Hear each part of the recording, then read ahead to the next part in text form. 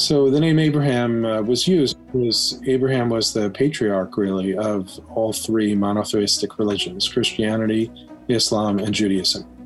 One of the phrases I used to use when I went to the Arab countries, way before the Abraham Accords were ever really a twinkle in anybody's eye, was it was time to bring the family back together again. And that really resonated with people. My guest today is Jason Greenblatt. Jason was appointed by President Trump in 2017 as an assistant to the president and special representative for international negotiations. In his role as the White House special envoy to the Middle East, Jason served as one of the chief architects of the Peace to Prosperity plan between Israel and the Palestinians and between Israel and its Arab neighbors.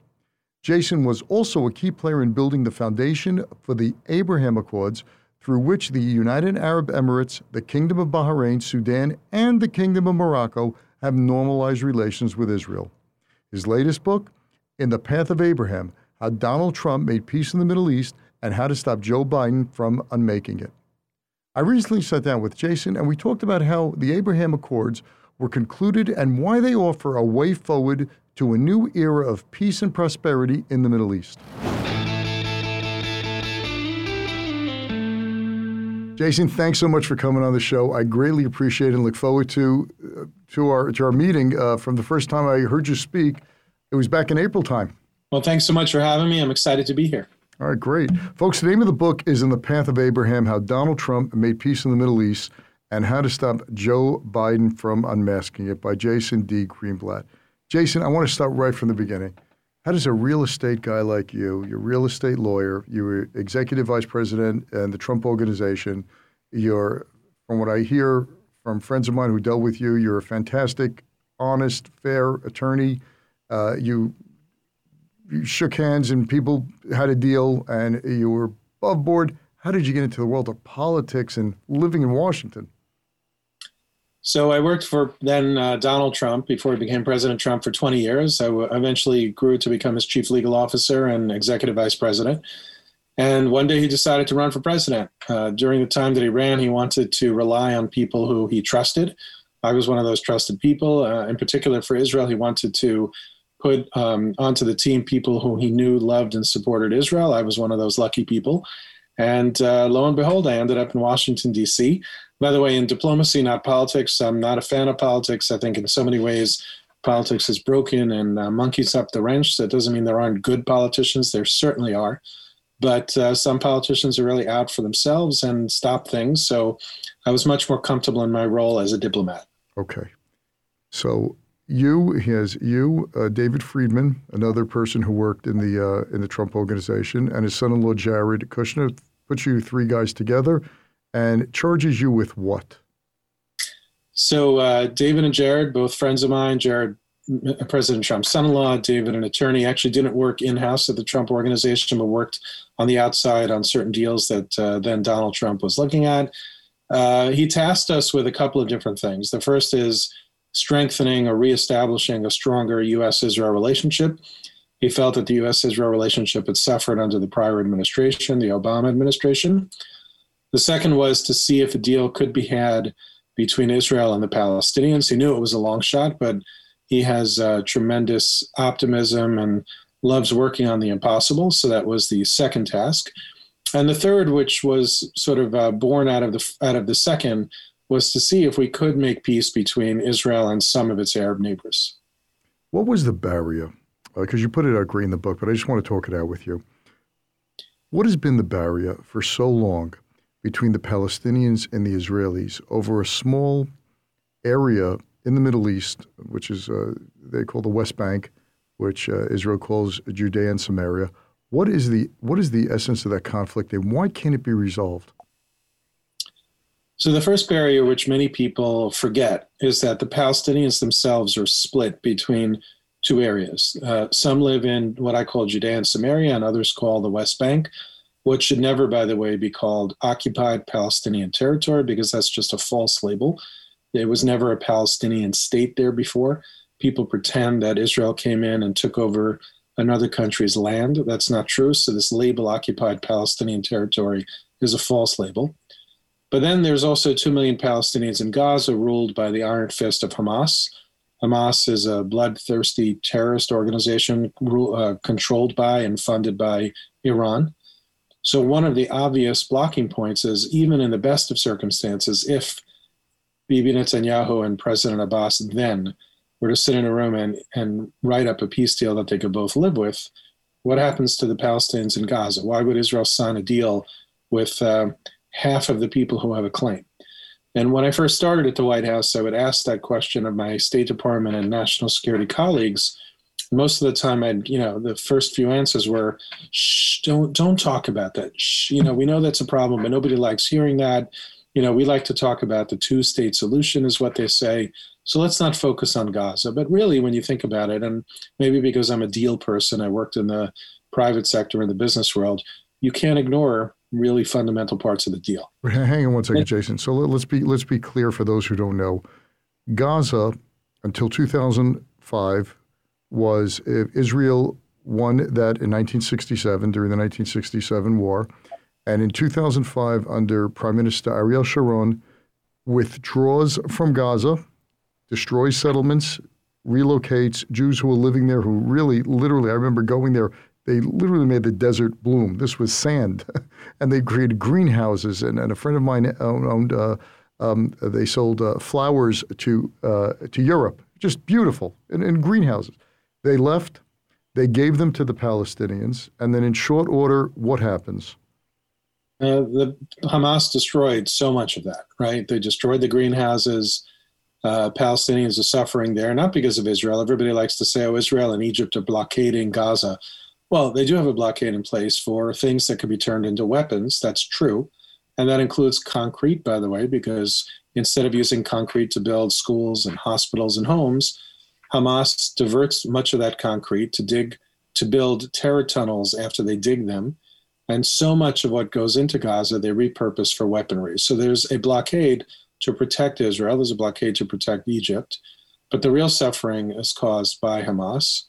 But it's good that you gave the background. Once Israel left, once it withdrew from Gaza, the only thing it got in return were missiles being launched constantly from Gaza toward Israel, including at Jerusalem and Tel Aviv, attack tunnels or terror tunnels with fighters from Hamas trying to infiltrate into Israel, balloons, incendiary balloons that they float over the border between Gaza and Israel with the intent, and successfully so, of lighting up Israel's fields to cause fire and all sorts of damage. So they got nothing in return except for fighting and misery. How did Hamas take control of Gaza? It was basically a bloody coup. They took over for the Palestinian Authority pretty quickly, I might add, and they're well funded by Iran. So it wasn't much of a fight. And the Palestinians who live in the West Bank and the Hamas-controlled Gaza, they don't see eye to eye, or they link up? They do see eye to eye, or? So the Palestinian people themselves, like all societies, are divided. They're not monolithic. But the Hamas leadership and the Palestinian Authority are basically bitter enemies. They don't get along at all. Hamas thinks President Abbas is too weak. President Abbas does think that Hamas are basically terrorists, and they don't agree and they don't see eye to eye at all. There are some who say that if there were a fair and free election in, let's use the term in the West Bank, in the Palestinian areas of the West Bank, that Hamas would actually win. I'm not sure if that's accurate or not, but there is definitely polling for that. And there are some who say that in Gaza, they're so sick and tired of Hamas, they would take anybody to rule other than Hamas. But there too, I don't know how real these numbers are. Okay. So you are now in the White House, and you are charged with coming up with some type of plan that diplomats, career diplomats, and career State Department people have not been able to even come close for the past 50 or so years, talking about a two-state solution, talking about all the tried and true things that were supposed to work or were paid lip service, and you come in and you say what? So what we did, and this was really under Jared's lead, is we wanted to come up with a peace plan that was actually realistic. We looked at all the past efforts, and look, they were, I'm sure, noble efforts and sincere efforts, but in the end, they all failed. And we thought to ourselves, why are we still trying to do that? First of all, the two-state solution, that phrase, we quickly understood it means different things to different people.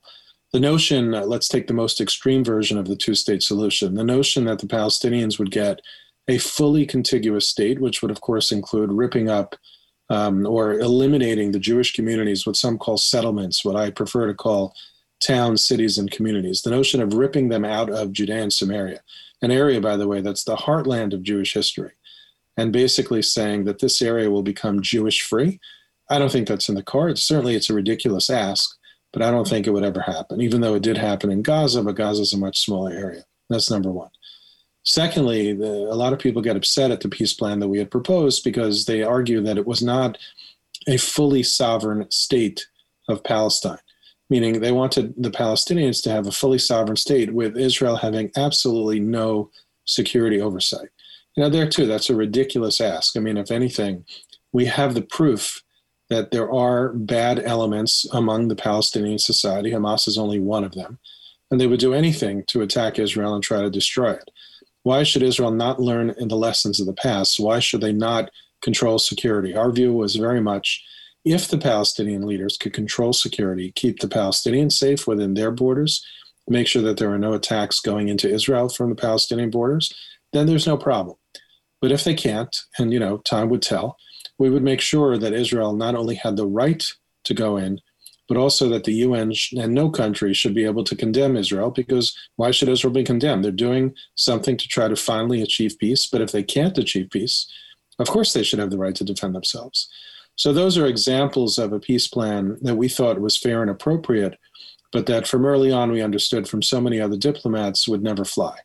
But I think that those diplomats who argued that Israel should just withdraw from territory and close their eyes and hope that peace would break out are unrealistic. So for years, the mantra was that there cannot be any peace in the Middle East until the problem of the Palestinians is settled and either have their own state or what other solutions came up with. It didn't matter. If the Palestinian question is still in flux, there could be no peace in the Middle East. Was that more or less accurate? It is. Former Secretary of State John Kerry said that pretty recently, pretty much around the time that we went into the White House, maybe just before. I can't remember the timing. But there were two mantras that I think we completely blew out of the water. One is that, exactly what you say. And the second one is that the Israeli-Palestinian conflict is the core conflict of the region. As long as that is alive, there would be no peace in the Middle East or maybe even elsewhere. And, that too was something every time I went into the region, and I had so many conversations with leadership in the region and ordinary people as well. And anytime somebody would pull that out of their head and say that the Israeli-Palestinian conflict is the core conflict and we can't have peace without it, I challenged them. And the minute I challenged them and pointed out that it doesn't solve the problem in Syria, the terrible, brutal civil war, and Yemen, the Houthi terrorists that are attacking the UAE and Saudi and elsewhere, and Lebanon and ISIS, and you go on, and then they basically fold and they say, you're right. So, and then when you ask them, well, why do you say that? They really don't have an answer. So a lot of what we did, and part of my job very much was myth busting, meaning going back into the region, listening, of course, and listening to the different arguments, but then challenging when the arguments made no sense. And it was the rare example, I can't even think of one, when one of those myths ended up, not being able to be busted. I think even in our own State Department, I think, I don't recall exactly, but in the book you mentioned that when you asked the State Department, an official in the State Department, for something dealing with Jerusalem and East Jerusalem, and you asked, could you show me the documentation? Why don't you tell that? Yeah, it's actually the perfect example. So a lot of the things we did around Jerusalem after President Trump recognized Jerusalem as the capital, which, like other presidential candidates, he made the promise, but he's really the only one who followed through. We would always get criticism that we were Judaizing Jerusalem, that there was no Jewish history in Jerusalem, and that David Friedman and I were doing things to try to Judaize Jerusalem. So one day I was particularly surprised at the attacks against us in terms of Jerusalem. And I asked a National Security Council person who worked for me, and I said, I've been here now, I don't remember the timing, maybe about 2 years. And I've never seen a single paper that said that East Jerusalem belongs to the Palestinians. There are two variations of that phrase. There's East Jerusalem should be the capital of a Palestinian state, which, by the way, includes the Temple Mount and the Western Wall, the Temple Mount being the holiest place to Jews. They want all of East Jerusalem. Or the other variation, which is not really accepted by the Palestinians, but some do say it is a capital in East Jerusalem, which potentially is far more palatable, but still problematic depending on how you define that. So I said to my colleague, where does this come from, by the way? Because I haven't seen a single paper that said it. So he was sort of squirming in a seat, blushing a little bit, and he said, you know what, I'll get back to you. And this is a guy who knows the file well. He's been working on it for years, knows every I that's dotted, every T that's crossed. So he said he'd get back to me. He didn't get back to me the next day or the day after, and I finally called him and I said, can you come down? And he came into my office and said, so what's the source? And he sheepishly looks at me and he says, well, there's actually no source. It's just that we've been saying it so long that it's true, that it's gospel. I thought he was kidding, honestly. I couldn't believe it. I said, really? He said, yeah, it's just because that's what people say, so that's like the deal now. So I'll tell you what, I want to go to the UN Security Council. By now, Nikki Haley, who was an amazing ambassador to the UN, she had already left. There was no one filling her role yet. So I had the opportunity to make speeches in front of the Security Council. I said, I want to tell the Security Council that for every time they say that, they're just promoting a false narrative. We had a discussion about it. I asked them to come up with the right kind of speech to send the message. Took, as you can imagine, many drafts because they weren't exactly on board with me. I mean, they understood the point. They didn't disagree with the point, or they certainly couldn't come up with a logical argument against the point. And after a lot of negotiation, we came up with what I thought was quite a strong speech. I'm pleased that they agreed to let me say it. And the language surrounding East Jerusalem was something along the lines of, an aspiration is not a right, meaning just because the Palestinians aspire to have either a capital in East Jerusalem or East Jerusalem as the capital, doesn't mean they have the right to do it. Now, you can imagine how that went over at the Security Council. They didn't quite like that. But it's so amazing, you think of in terms of diplomacy that things are researched and rationale and logic dictate. But as you point out, and so many examples you point out here in the book, and especially this one, a lot of it is just human bias and shortcuts that we take, that it's much easier to repeat a story than to be accurate. Well, sadly, that's absolutely true. People would take their notes that were prepared by the prior administration or in other countries just by seasoned diplomats. They say the same thing. Another one of those myths is the settlements. Again, I don't like that term because it's become negative. I understand the history of the term, but I think we should start calling them what they are, which are cities, towns, and communities, that those are the reason that there is no peace with the Palestinians. It's just not true. Mm-hmm. But people say it. I can't tell you how many times I've heard it from every European country, friend, ally, you name it. That is one of their go-to lines. If only the settlements didn't exist, there would be peace between Israel and the Palestinians, which is absolutely false. And you know what I found interesting, really not interesting, really amazing, and I know something about the Middle East, following it, and from childhood, this was something that we learned. What I find so amazing in your book, and it's the first time I've ever seen it, was you list out how big, and I want to quote here, according to the Israeli Central Bureau of Statistics, Jewish population in the 128 West Bank settlements, Judea and Samaria, is approximately 475,000 people, which is a mere fraction of Israel's overall population of 9.3 million. The Palestinian population in the same area, by contrast, is approximately 3 million. And then you add a page later, we're talking about 150 square miles, in which in total, we're talking about 2,262 square mile total. So we're talking about a whole area that has 128 cities, towns, amongst 475,000 Israelis, against 3 million Palestinians, in an area which is about 7% of Israel's total size. So we're talking about a small area, and this is the big issue. Absolutely, because it's a straw man. It's very easy for them to use that as an excuse. And then the follow-up argument to that excuse is that the Palestinian state, if one were to ever be created, would be like Swiss cheese, because there are so many so-called settlements scattered throughout the West Bank area. No country should ever have that kind of Swiss cheese. And you know what my answer to that is? Manhattan. I come from New Jersey to Manhattan, or I used to go from New Jersey to Manhattan every day, over a bridge or under a tunnel. People go from Manhattan to Brooklyn, over a bridge, under a tunnel.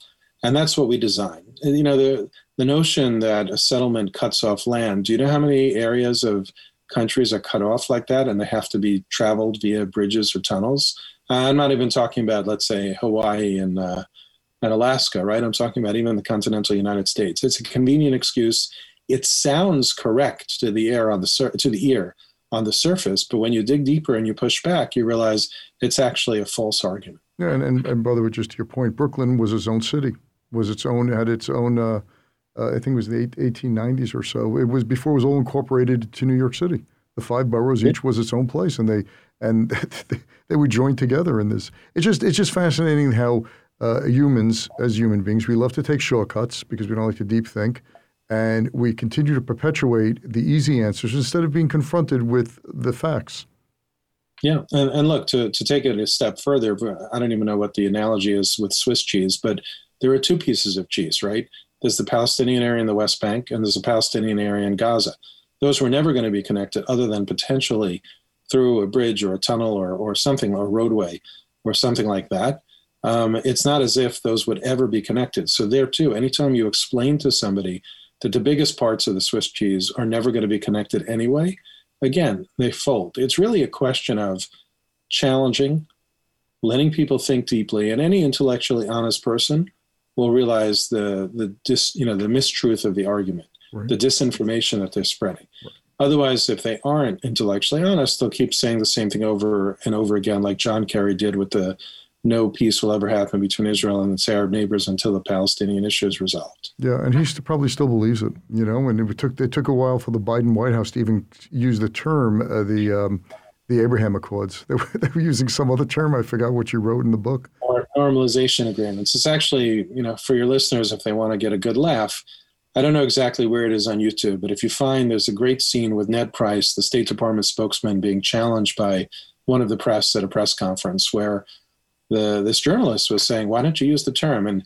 for a good minute or two, he's squirming up at the podium, doing everything he possibly can not to use the term Abraham Accords and insisting the normalization agreements. And finally, he just, the journalist was so good, he kind of backed him into a corner and said something like, of course, they're the Abraham Accords, but I want to call them what they really are doing, which is normalization agreements. He took great pains to avoid using the term. And, I think we all know the answer as to why. He didn't want to give President Trump the credit for creating these historic accords. Right.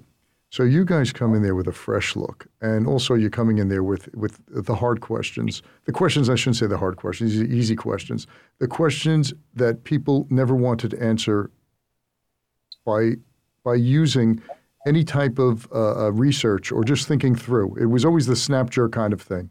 You come, you level the playing field. You say, this is not it. Now, the big stumbling block that we've always been told is that you cannot have any peace amongst any of the Arab nations because in solidarity, they're basically going to hold out for their Palestinian brethren. Right? That was the thing. Egypt went to war for the Palestinians during the Yom Kippur War, the 67 war. It was all for the Palestinians. Okay.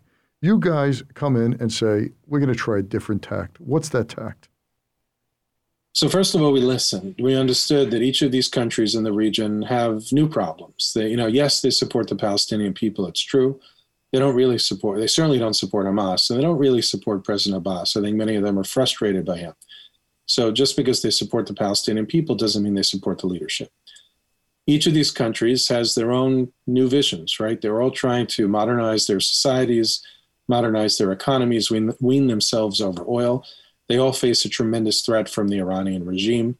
And the more we listen to them, the more we realize that while they cared about the Palestinian people, they also had their own national interests to protect, both security and otherwise.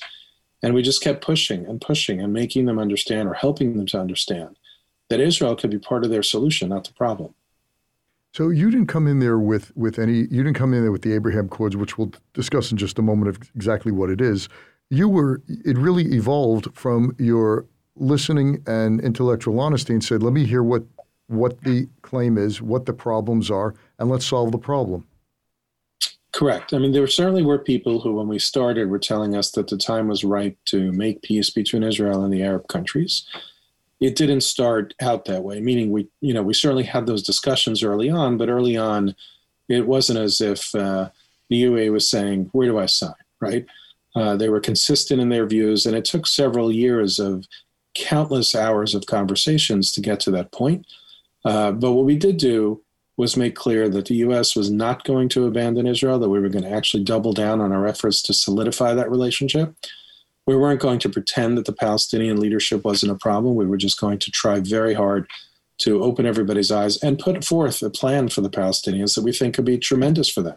We really wanted the Palestinians to have the same kind of life as Israel, but to do that, they have to make some hard compromises. Israel, by the way, also would have to make hard compromises. And we also made clear that unless we were solving Gaza, there was no solution. I mean, why would Israel make the hard compromises only to find out it still had a hostile entity on its border between Israel and Egypt? And we also said that in order for this to work, Israel should be able to make peace with as many of its Arab neighbors as possible. We understood it wasn't going to make peace with Syria or Lebanon or some of the others. But we felt that in order for this to work for Israel, it would seem that Israel should be able to make peace with some of its Arab neighbors. And over time, it eventually evolved into the Abraham Accords. Had the Palestinians actually engaged in good faith with the Peace to Prosperity plan that President Trump released in January 2020, things may have been different. But not only did they not engage in good faith, they, like many times before, they basically abandoned the peace process before it even started. Yeah, I remember they walked away and they said, we're not, we reject it. No one knew what it was. It wasn't even, they just walked away. They rejected something they never even read. Their prime minister was saying, I hope the peace plan is born dead. I mean, what kind of leader is that? If you don't like the peace plan, I get it. Fine. Sit down, object to every page. That's okay too. But to object to something you've never read or seen, I think that shows the credibility of that leadership. Yeah, and just so for our listeners to just get more context of this, Israel is a thriving democracy in a sea of really bad neighbors with very little natural resources. Yet, in terms of technology, in terms of GDP per capita, in terms of amazing export, in terms of creation, innovation, entrepreneurship, it just goes through the stratosphere.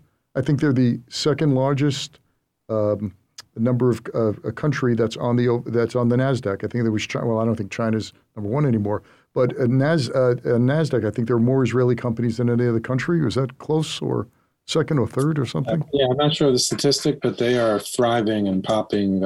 It's amazing. You can't walk down the street without walking into tons of entrepreneurs starting new startups every day. Yeah, no, it's Silicon Wadi. It's called even, after Silicon Valley, it's Silicon Wadi, and almost every major technology company in the world has a presence in that area. Now, Herzliya, you can go there and see Microsoft, Intel, Google, Facebook, or Meta now.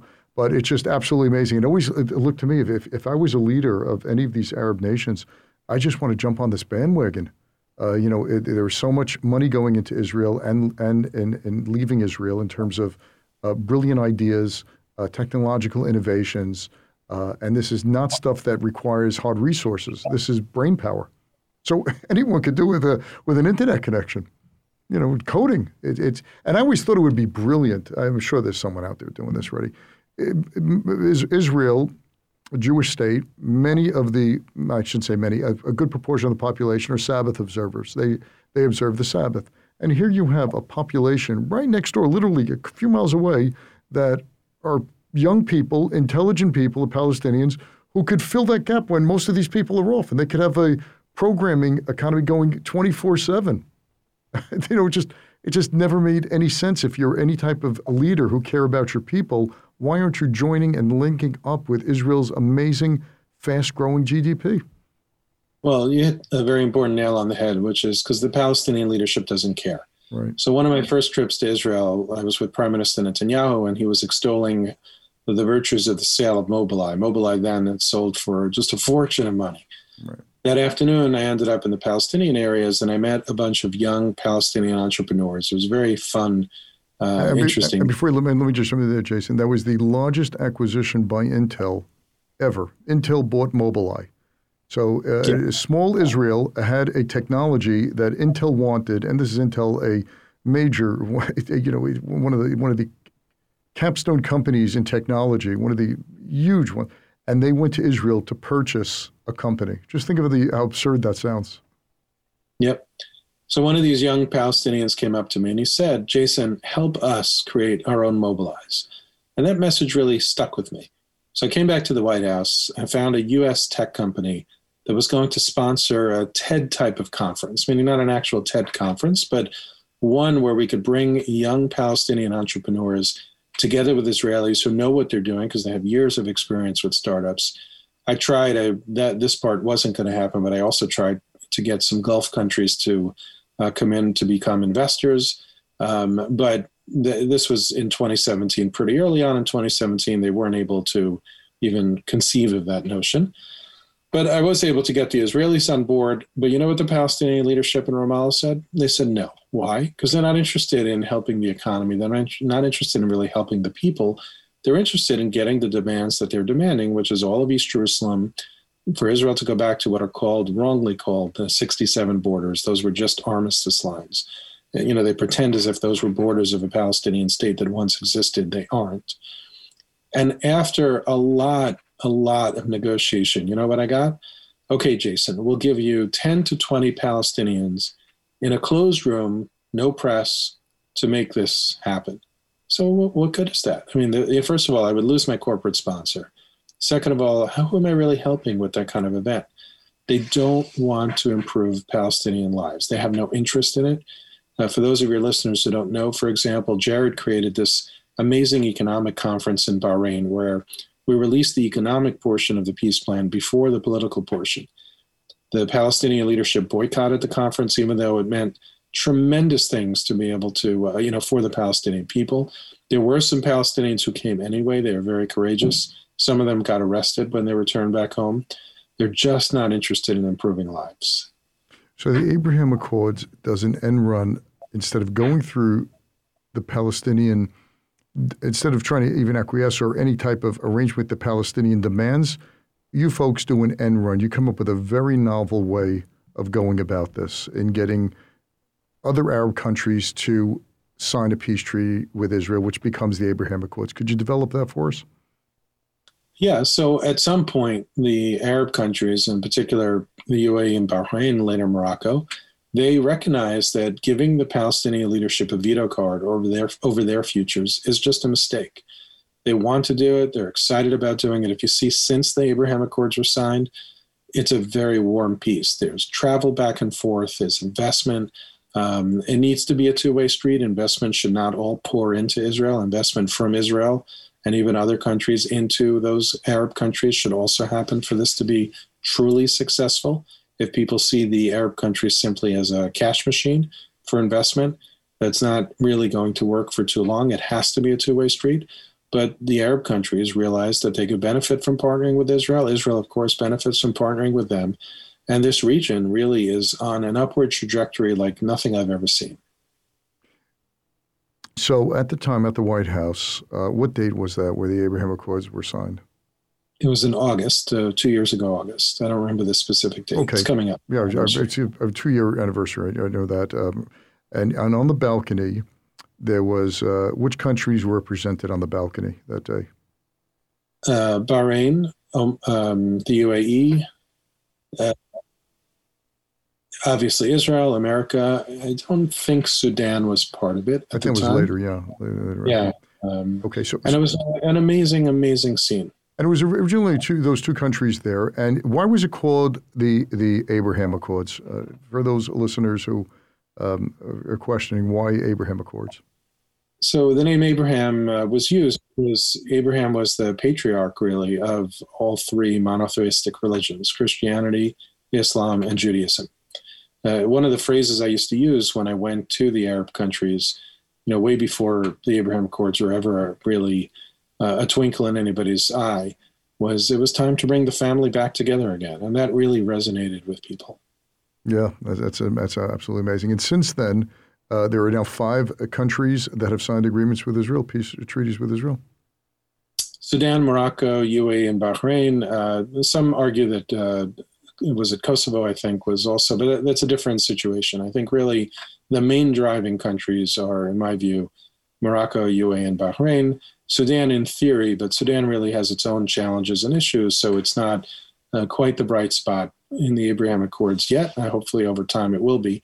But it is very significant. Let's remember that in Khartoum, the Arab League was the one that hosted this or where they were hosted in Sudan, where they came up with the three no's: no recognition of Israel, no negotiation with Israel, no peace with Israel. So it's definitely significant that Sudan became part of the Abraham Accords, but given Sudan's challenges, I think they have quite a ways to go before they'll see the fruits of the Abraham Accords, and I hope that happens soon, though. Yeah, and just to add some context to that, that was in 1967, after the Six-Day War. Israel was asking for peace, and in Khartoum, the Arab League basically gave the three no's. So it's one of the ironies of history that now, 50-something years later, there's peace with Khartoum. So, crazy things can happen.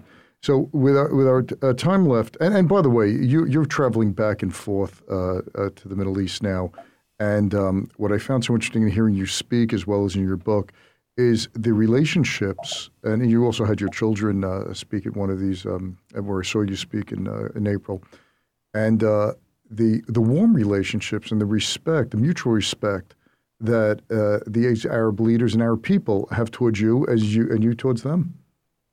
Yeah, no, the relationship is real. It's warm.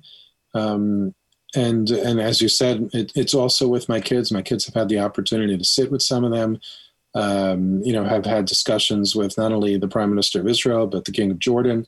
They met others as well. And it's because it's genuine, right? If it wasn't genuine, it would mean nothing. These leaders throughout the Middle East today see promise. They see promise for their young population. They're particularly taken when they meet younger people as well. So I'm a big believer, because of its authenticity, that this is going to go somewhere. Yeah, no, there's no question. And then the other end, which we didn't discuss in the short time we have, is the candles being burnt on the other end as well, and that's Iran, a common enemy to the whole entire Middle East. You want to just speak about that?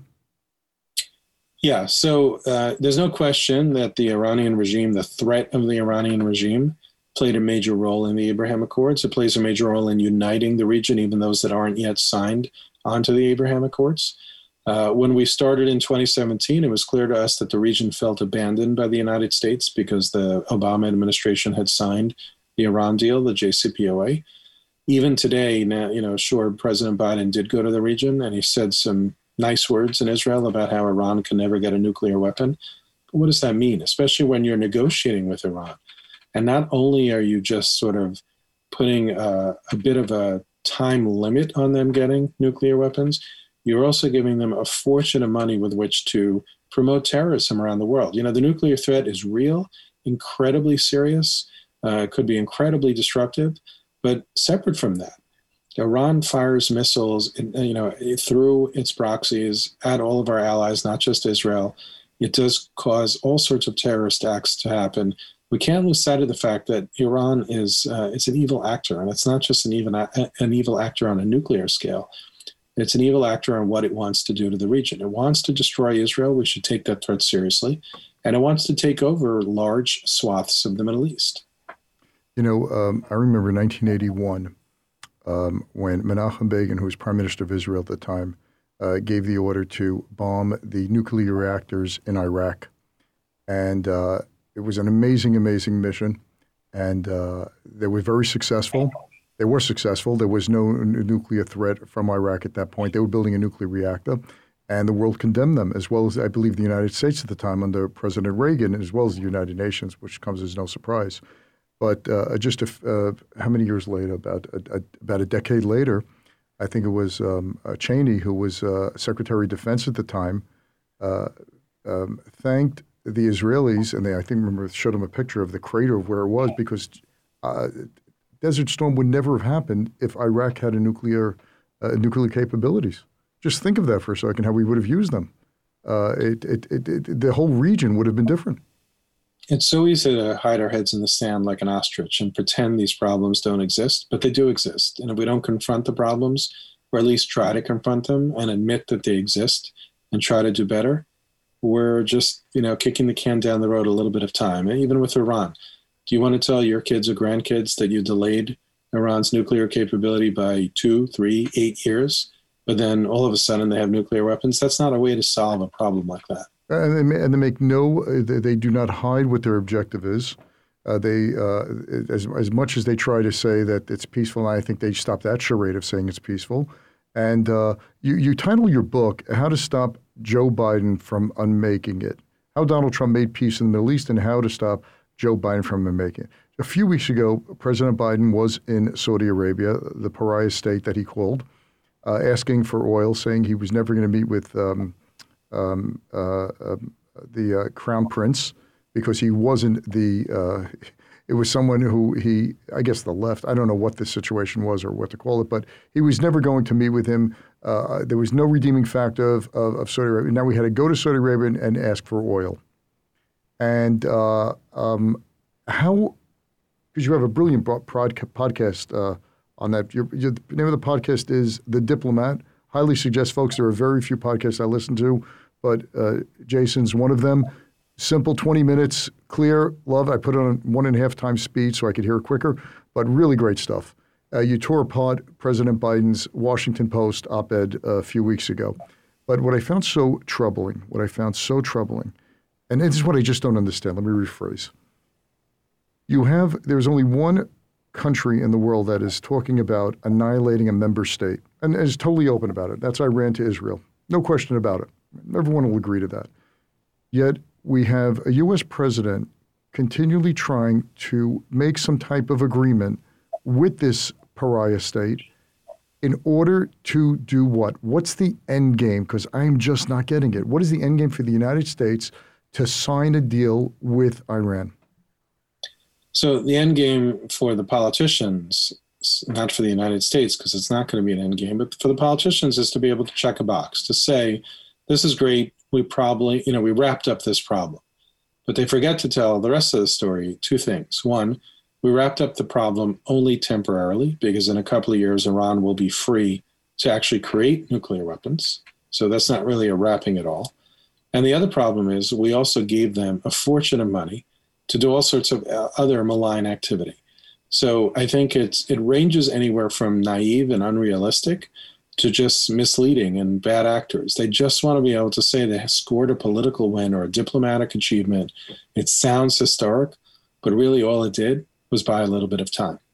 It's just, look, I'm an average guy. I'm not a diplomat. I'm not a politician. And we're seeing what's happening now with Ukraine, with Putin just with the threat of using his nuclear arsenal in a limited way.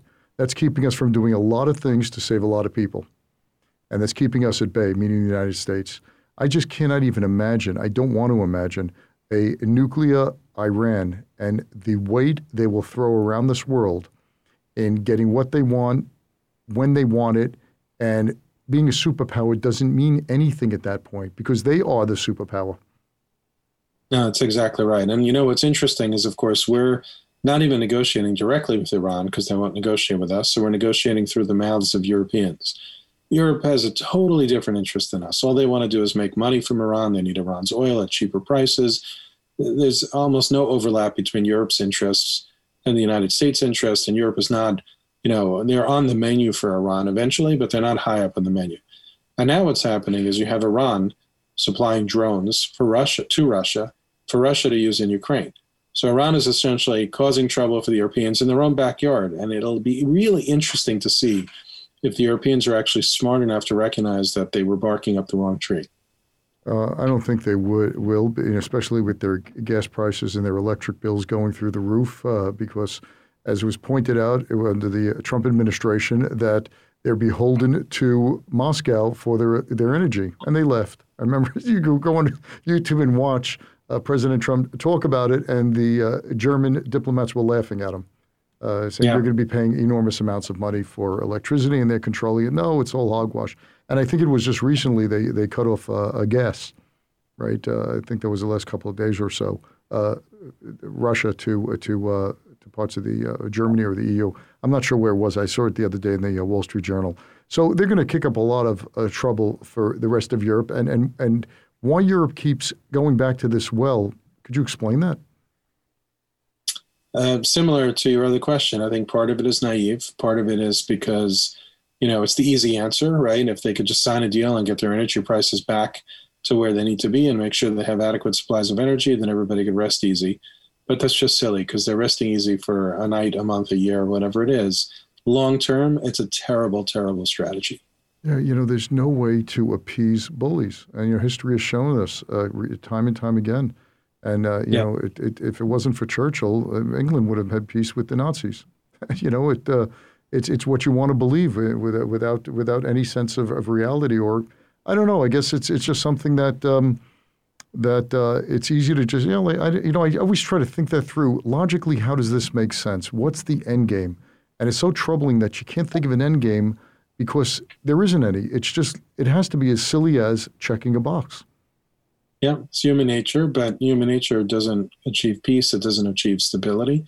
You need tough, strong leaders who are willing to recognize that there are hard problems, are willing to fight against those hard problems, and also recognize that some hard problems can't be solved, but just taking it on the chin doesn't keep people safe. Yeah, Jason, I'm going to give you the last word here. My last question to you, and we're going to be done here. Israel and Saudi Arabia, how do you see that going? Slowly but surely, I think peace or normalization, whether through the umbrella of the Abraham Accords or something else, is inevitable. I think Saudi Arabia has come a long way. I think they deserve tremendous credit for a couple of weeks ago, maybe it was 2 weeks ago. They opened up their airspace to everyone, which of course includes Israel. It's true that Israel was flying over Saudi Arabia to go to the UAE and Bahrain, and I think Saudi should get credit from that for the Abraham Accords because it was through their efforts that happened. But now Israel could fly over anywhere it wants, which will save the airlines a ton of money, a ton of time for the passengers as well. And slowly but surely, I think Saudi Arabia will come around. But I think rather than us focus on when are they signing the Abraham Accords, because I don't see that happening in the immediate future unless something dramatic changes, I think we should encourage it and say every baby step of the way is positive action. And I think, I admire it. I respect it. I think Saudi Arabia was courageous when they did that. And I'm looking forward to seeing continued positive change. Yeah, wow. Amazing what 3 real estate guys can do, huh? What diplomats couldn't figure out, you guys solved in no time. Amazing. Folks, the name of the book is In the Path of Abraham, How Donald Trump Made Peace in the Middle East and How to Stop Joe Biden from Unmaking It, by Jason D. Greenblatt. Outstanding. Very, very quick read. Really well worth it. And what Jason does here in such a really, everything a brilliant way, in a simple way, is gives you the context of the conflict, where it comes, dispels a lot of the myths that are being talked about as if they were factual, and they're not, and there's no basis in some of these facts.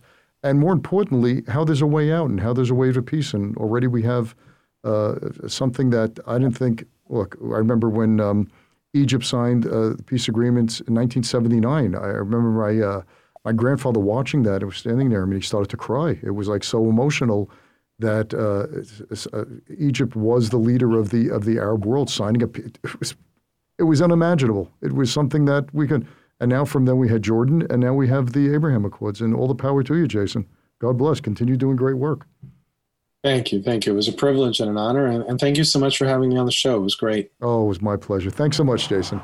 Thanks for listening to this episode of The Charles Mizrahi Show. If you're a new listener, welcome. If you've been listening for a while, we're glad to have you back. Either way, we'd love to know what you think of the show. Please leave a review if you listen on Apple Podcasts. Reviews make it easier for others to find the show. You can also see the video of the interview on the Charles Mizrahi Show channel on YouTube.